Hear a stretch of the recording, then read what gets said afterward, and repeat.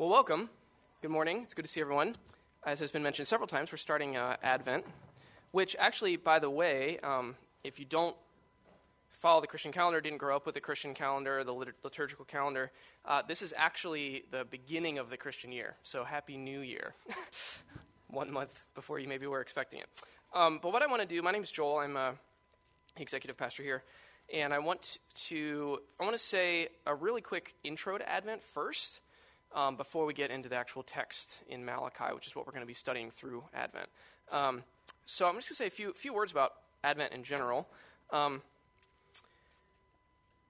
I've been in Maine for 11, almost 12 years now. And I've come to love the very strong difference in seasons we experience in Maine. I have a brother in LA, and like the weather there is amazing, but it's just the same, all year. There's somebody said for that. I know, yeah. Some people are like, yeah, what's the problem with that? But I've come to love the difference in the seasons that we experience truly. And sometimes I feel like people are like, they just say that as a way to just like soften the blow of like how bad the winters are. Like, well, I love the difference of seasons, but like I really do. I actually do love it. Each season, it brings out, I'm sure some of you can relate to this, it brings out kind of a different emotion or a different experience, different kind of posture.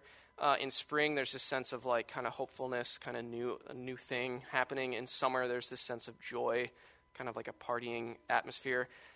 In fall is actually my favorite. Fall feels to me like a sense of contentment. Just I'm a bit more of a peaceful kind of content celebration spirit. And I'm still working on what winter brings out. But there's something.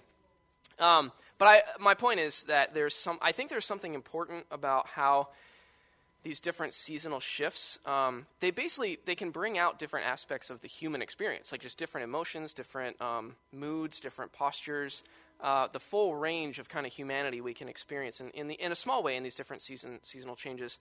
And all this to say, I've come to feel similarly about the seasons in the church calendar. We haven't done, like historically at Missio Dei, we don't really emphasize the church calendar. We do Lent off and on, we do Advent off and on. But I really appreciate how, just like the different seasons in the weather, the different seasons in the church calendar can bring out different aspects of the life of faith, different moods, different things to focus on. And Advent, as one of those seasons, as has already been mentioned, Advent is a season that is traditionally focused on waiting and preparation. Waiting and preparation, those things go together. For me, Advent helps me remember that there are things that I believe that only God can do, that I can't do, that only God can do, and therefore I need to wait on God to do those things and prepare myself to receive those things that God does. So wait and prepare. Things like I can't bring about God's kingdom myself. None of us can in our own power. And so we wait, in a sense, we wait on God to bring about the kingdom, the fullness of the kingdom. I can't renew my own heart. I can't renew your heart. We wait on God and the Holy Spirit to do that. And I know the word waiting, the waiting has a sense of passivity to it. It's just like, I remember when I love John Mayer, and when that song Waiting on the World Change came out, everyone was like critical of it because it was like, well, you're just waiting around, waiting on things to change. And I get that. But I think that's why the word preparation is important, because we wait.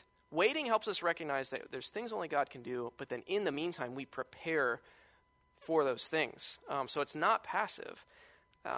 We're preparing to receive and to be aware and to notice God's work about setting all things right. Like he is going to restore the world, ultimately set everything right, bring about the new heavens and the new earth, ultimate renewal, ultimate restoration. And we can't do that. We can't do that ourselves. That's something that I think is profoundly wrong in a lot of cultural discourse right now in politics and stuff. A lot of people in our culture have gotten tricked into thinking that we can bring about ultimate restoration and renewal and justice ourselves. It's really problematic. But Christians believe that ultimate restoration, the new heavens, new earth, we believe that will all happen as we sang about, come thou long expected Jesus.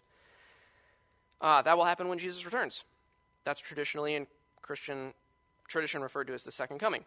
And so that all of that is what we are kind of cultivating an awareness of what we're waiting on in Advent.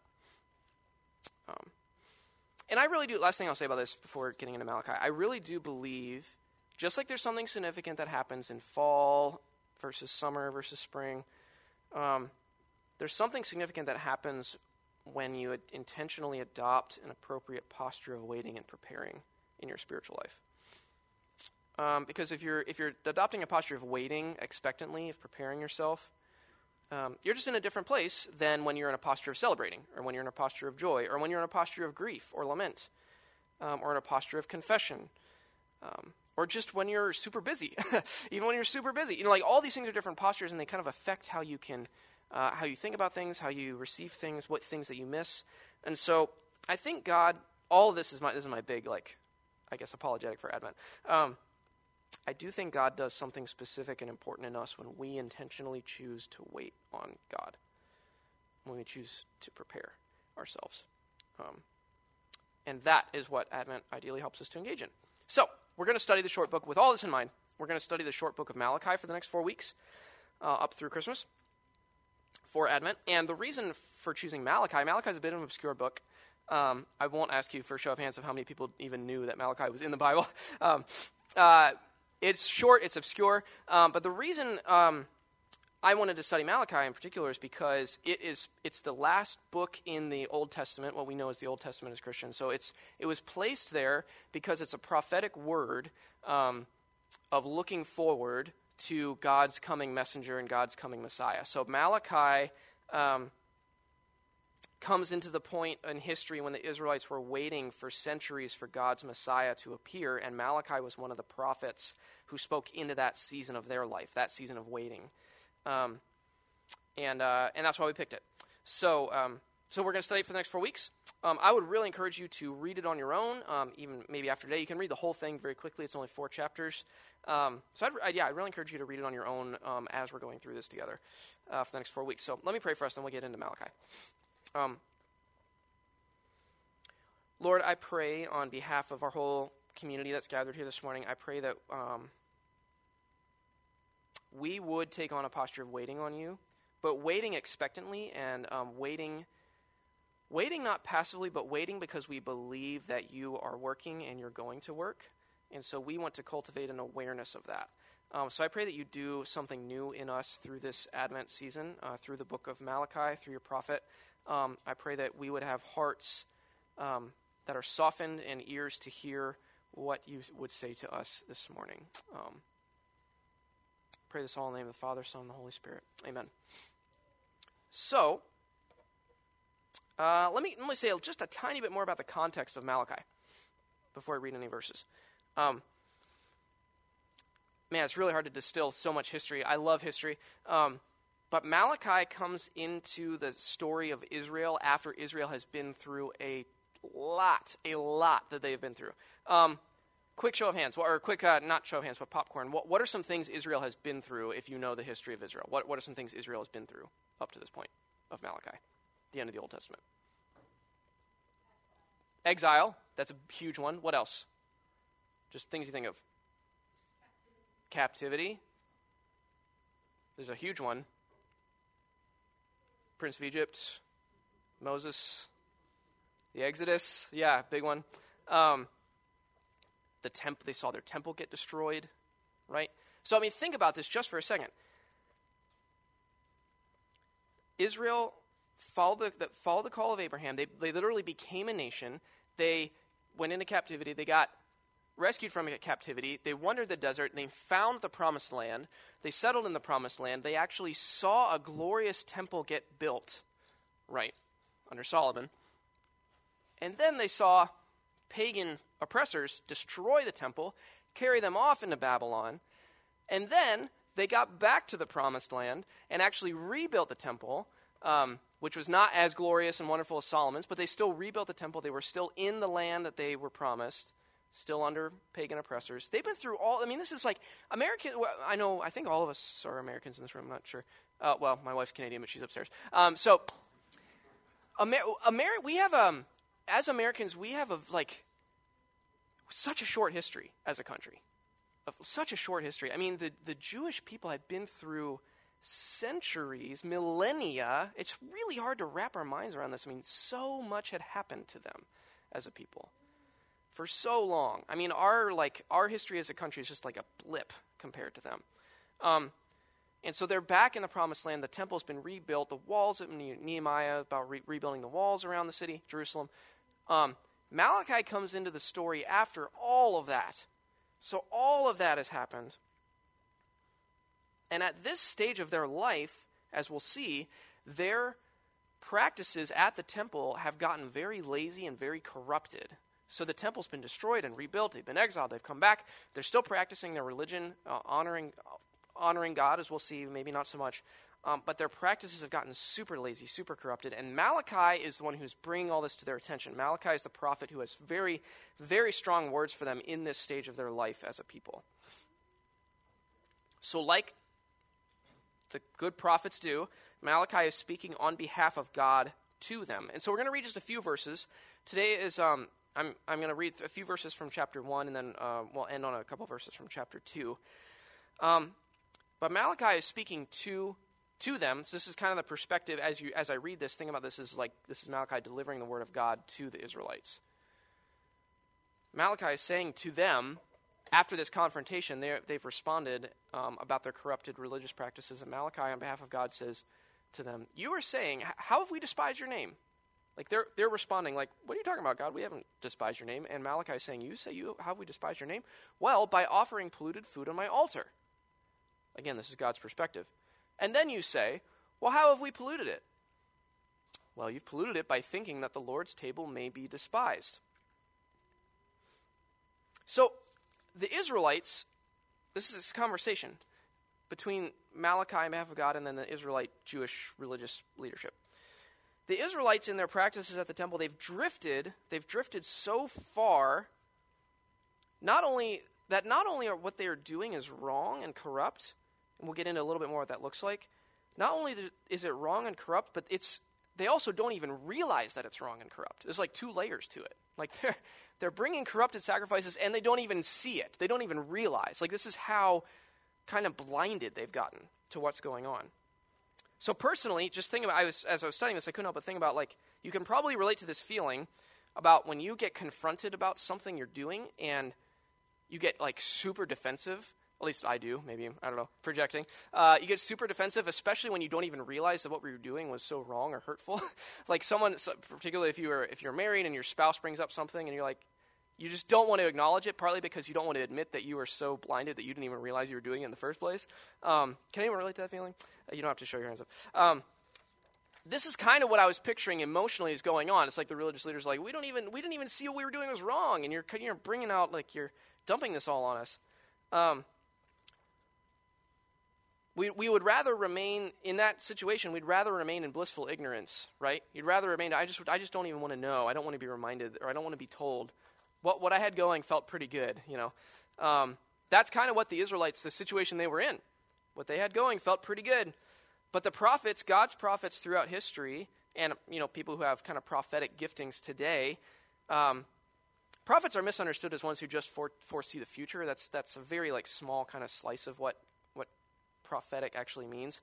But the prophets are the ones who confront and bring God's perspective, particularly when we get lazy or indifferent in our approach towards God and our spirituality and in our practices and in our faith. The prophets are the ones who stir it up and confront us with what's wrong, especially when we'd rather remain comfortable and ignorant of what's wrong. So okay, what exactly? So this is the kind of the emotional, I don't know, atmosphere that I was sitting in as I was studying this week. But what actually is going on with these practices? Well, we get a little bit more detail here. This is kind of what is happening in the temple. So again, Malachi continues, when you offer blind animals in sacrifices, is that not wrong? Like blinded animals went to the temple. When you offer those that are lame or sick, is that not wrong? Try presenting that to your governor. I love that line. Like, try presenting that to your, like, the person in charge of your city, you know. How will that go? Would he be pleased with you or show you favor? It's kind of like if you can't imagine giving this to your political governor who sits right over there, like, why are you okay giving it to God, the ruler of the heavens and the earth? Oh, and this line, I'll go back in a second. In response to this, God says through Malachi, "Oh, that someone among you would just shut the temple doors so that you would not kindle fire on my altar in vain. It's like, I'd rather the temple just stop than all of this keep going. That's a powerful image to me. So I want to talk a little bit about the theme this morning, really, in terms of Advent and preparation. The theme is sacrifice. What does it mean to live sacrificially? Like, what does that actually mean, and why is that important? And how do we not slip into like a lazy legalism about sacrifice? That's kind of what I've been wrestling with this week. Well, sacrifice for ancient Israel, it's really easy to misunderstand this because we're so culturally far removed from it. We look at this and we think like these are kind of like primitive practices, like bringing animals to get killed in a temple. Like this like feels gross to us, I think. Maybe it's just me. We just have a really hard time relating to it. But remember, these are agrarian people. These are farmers, right? This is how they lived. And so the idea was you bring the best of your produce, your product. You bring the best of it to give to God at the temple. And so when they're bringing blinded, lame, sick animals, crops that are corrupted or rotten, it's as though they're bringing stuff that they have no use for otherwise. They can't eat it. They probably couldn't sell it, right? Can't trade it. So we'll just kind of drop it off at the temple, right? We'll pay lip service to this idea that we're sacrificing to God, but we're just kind of giving stuff that doesn't matter. And I couldn't. This is a really, really embarrassing anecdote. I really don't want to tell it, which means I probably should. But when I was in grad school, I had a mini fridge, like a little box mini fridge, and it stopped working, and so I brought it to Goodwill. Shameful. I just didn't know. I didn't know how to get rid of it. It was like, how do you get rid of a fridge? I was in grad school, That's kind of what was going on here. It's like, yeah, I can't use this thing anyway, so I'm just going to bring it to Goodwill. Right, so I feel someone bought it. I feel terrible. At least they supported Goodwill, I guess. But man, that's kind of what's going on here. It's like this stuff is useless to us. We're just going to take it to the temple. It's way worse than my example, actually, of Goodwill, because they were literally giving it to God. They were presenting it to God as though it was something of value. So this whole thing, we shouldn't look at it with like this is primitive and backwards practices. We consider it differently, because what they're doing is subverting and distorting what the entire sacrificial system at the temple was supposed to be about. It's not as though God was petulantly demanding sacrifices out of a sense of ego or entitlement. I heard that a lot, especially when I was doing college ministry, that people would be like, why would God demand that we worship him? Why would God demand sacrifices? That just seems so like egomaniacal. It's not about that. It's a common misunderstanding. It is about a regular practice of devoting things that are of value to God, because God is worth the honor and the value that practice establishes. After all, this is why I surveyed that history a minute ago. God is literally the reason they are a people in the first place. God is the reason the Israelites have land, have any national identity, have a temple, were rescued out of Egypt and then Babylon. Like, God is the reason they have any of this ability to even have the place to sacrifice. That they have any name among the nations is due to God rescuing them. We should take on a similar mindset today. That we have any identity as a people, that we have any claim to being rescued at all, is because of God. And so for them, this regular sacrifice was a vitally important way to keep that at the center of their identity as a people, at the center of their story, to remind themselves who they are and where they come from and who they owe that to, namely God. Sacrifice continually keeps that at the center and was preparing the Israelites to keep God at the center of their people identity, and also as a safeguard against idolatry, right? So I think that all these same dynamics, even though we don't do anything remotely looking like this on the surface, all the same dynamics are in place for us today. Because don't we believe on some level that ultimately all we have comes from God in the first place too? Right? Our very lives, the fact that you exist, the fact that you're going to take the next breath you're going to take, if that's how big out you want to zoom out. And then you can zoom into any particulars in your life. Everything we have comes from God in the first place. So shouldn't we, like the Israelites, also regularly acknowledge this by practicing sacrifice to God? Again, not as a way to feed some sort of like God's ego or something, but to keep the source of everything we have at the center of our lives, to also safeguard ourselves against idolatry, because I can tell you, I slip into idolatry when I don't practice sacrificial living. So I want to talk a little bit more about sacrifice. Have you ever, because that word is so religious, it can kind of get jargony, but have you ever sacrificed something, if you have kids, have you ever sacrificed something for your kids? Yes. Sleep, money, emotional wellness. Maybe I'm projecting again. Freedoms, yeah. Things you'd rather be doing otherwise with your time. Or maybe if you don't have kids, have you ever sacrificed something for a hobby or for an educational pursuit, a career pursuit? Have you ever set something aside that you would rather not set aside for a kind of bigger picture? It could be your finances. It could be, again, your personal comfort. Maybe you've sacrificed a relationship for something else. So on some level, even if you wouldn't be able to articulate it in the moment, I think that we always are practicing sacrifice because we believe that something about these sacrifices are worth it ultimately, on an ultimate level. Our kids developing into healthy people, being able to say you ran that marathon or wrote that book, being able to progress in your vocation, to just even develop yourself, a skill that you have. I don't know, there's a million examples. We believe on some level that the pursuit of all that stuff is worth the sacrifices it takes to get there. And so while those all might be very worthwhile things, how much do they pale in comparison to a relationship with a living God who gave you the ability to celebrate all of those things in the first place, right? And the practice of sacrifice helps us remember this by regularly placing God back in the center, by prioritizing God, by bringing us back to a posture of gratitude, of awareness, thankfulness. It's crucial. And when we talk about things like sacrifice, you talk about something like this that focuses on doing and actions.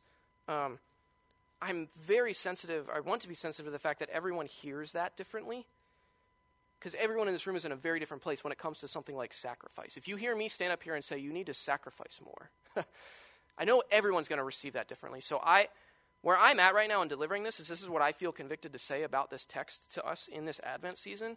But I want to speak really carefully, and I want to trust the Holy Spirit to mediate this amongst us, to help us all work out what does this mean for us. So I'd encourage you to work this out in your family or your triad or community group. What does it mean to be sacrificial? But let me give some examples. Some of you might be pulled in response to Malachi in Advent. Some of you might be pulled to take on more sacrifice in your life right now. So in that case, what might it look like to sacrifice time or energy or finances or resources? Could be as simple as waking up earlier than you'd otherwise prefer, to sacrifice and devote some of that early morning time to prayer. That's a possible thing. It could be sacrificing something you'd rather buy for yourself, especially with getting them to Christmas, or even buying for, your spouse or something. Could be sacrificing that thing in order to ensure that someone else is blessed. It could be choosing one less extracurricular activity for your child, even if that is a sacrifice on their resume or whatever, so that your family can have that dinner together every week. It could be something like that. It might be an addition. For others, a sacrifice might look like ceasing or stopping doing something that's crowding out the centrality of God in your life. Social media is almost a too obvious example for this, right? Netflix, whatever.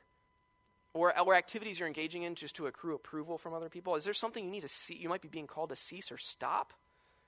Shut the temple doors, right? Don't do this. But there's another category, and this one is also important to me, because others of you might hear something like this, and you might be thinking like, this is all great, but I just can't adjust anything in my life right now. I'm especially thinking about those, again, with very little kids. Like, I get it.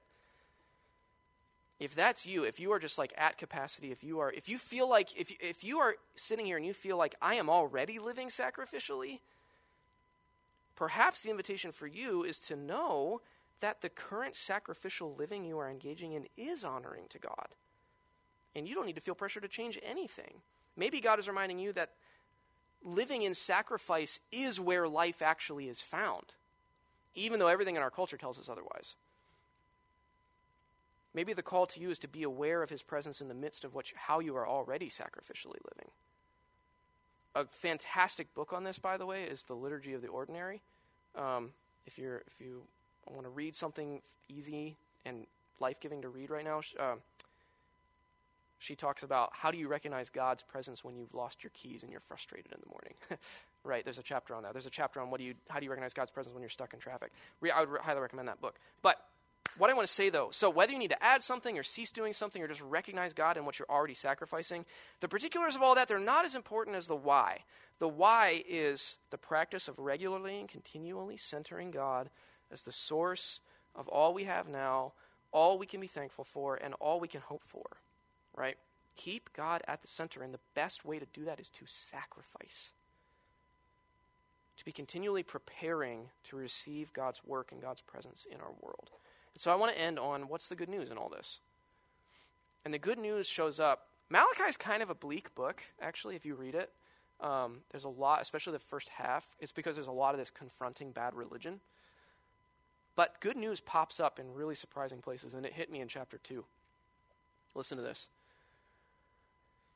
Know then, again from God's perspective, know then that I have sent this command to you, that my covenant with Levi may hold, says the Lord of hosts. I love this phrase. My covenant with him was a covenant of life and well-being. Life and well-being, which I gave him. So God here is concerned. God has given this directive because he's concerned that the covenant not fall apart.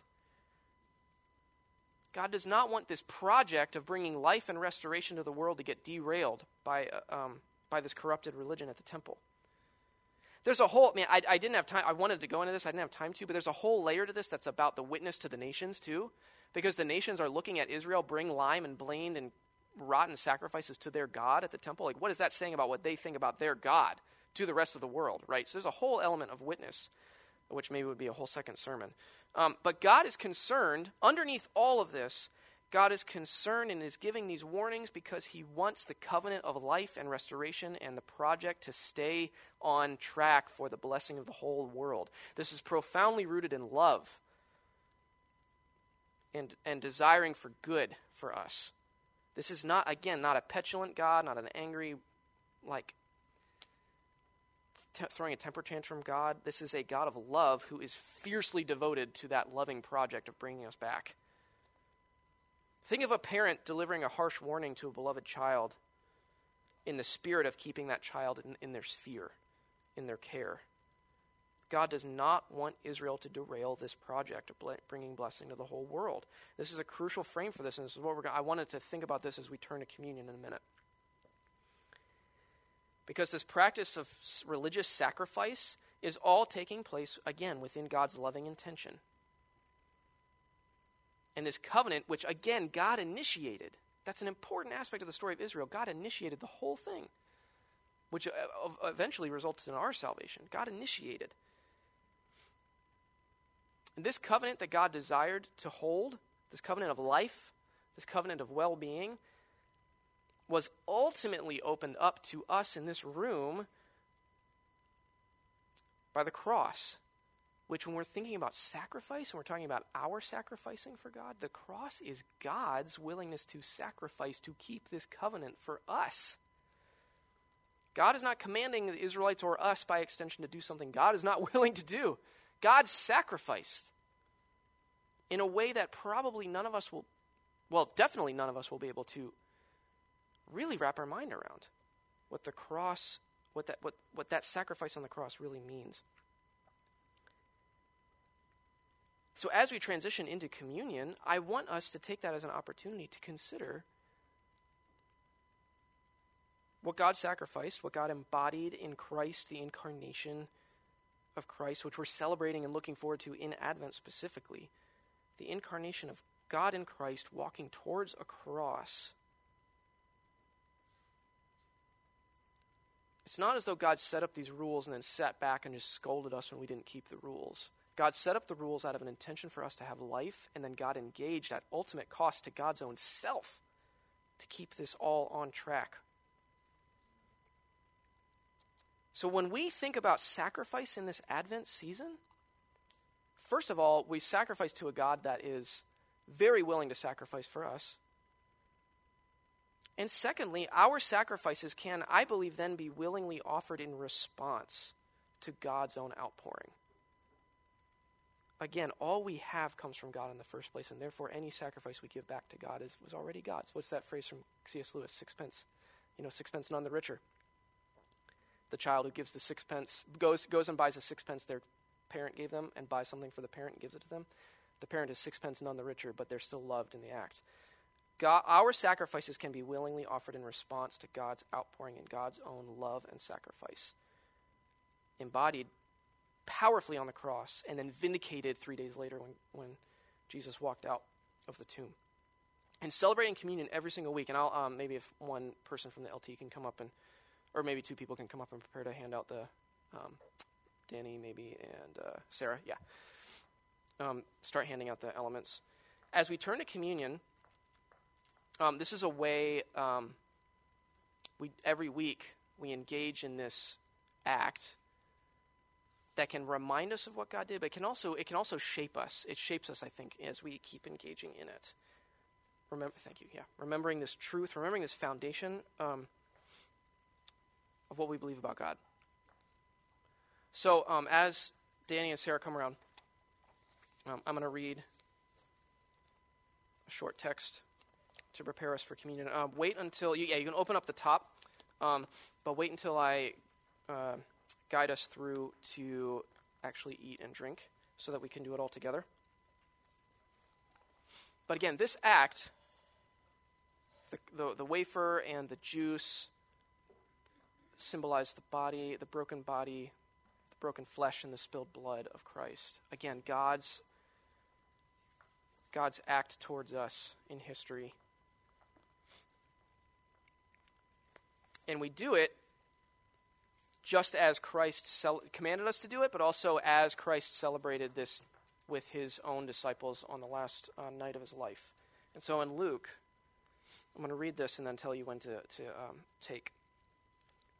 In Luke 22, when the hour came, Jesus and his apostles reclined at the table, and he said, I have eagerly desired to eat this Passover with you before I suffer. For I tell you, I will not eat it again until it finds its fulfillment in the kingdom of God. After taking the cup, he gave thanks and he said, take this and divide it among you. For I tell you, I will not drink it again from the fruit of the vine until the kingdom of God comes. And he took bread, gave thanks, and broke it, and gave it to them, saying, this is my body, given for you. Do this in remembrance of me. This cup is the new covenant in my blood, which is poured out for you. Amen. Take and eat and drink. Let me pray for us, and then we'll sing. Lord, we invite you to come this Advent season.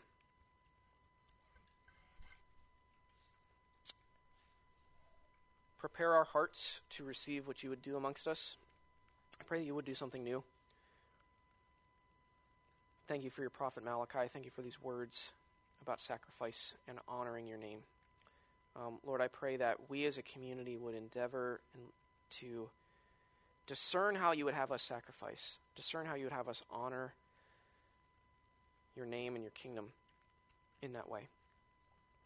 Bring comfort to us in this Advent season, Lord, and stir us up to new action, but also stir us up to deeper love for you.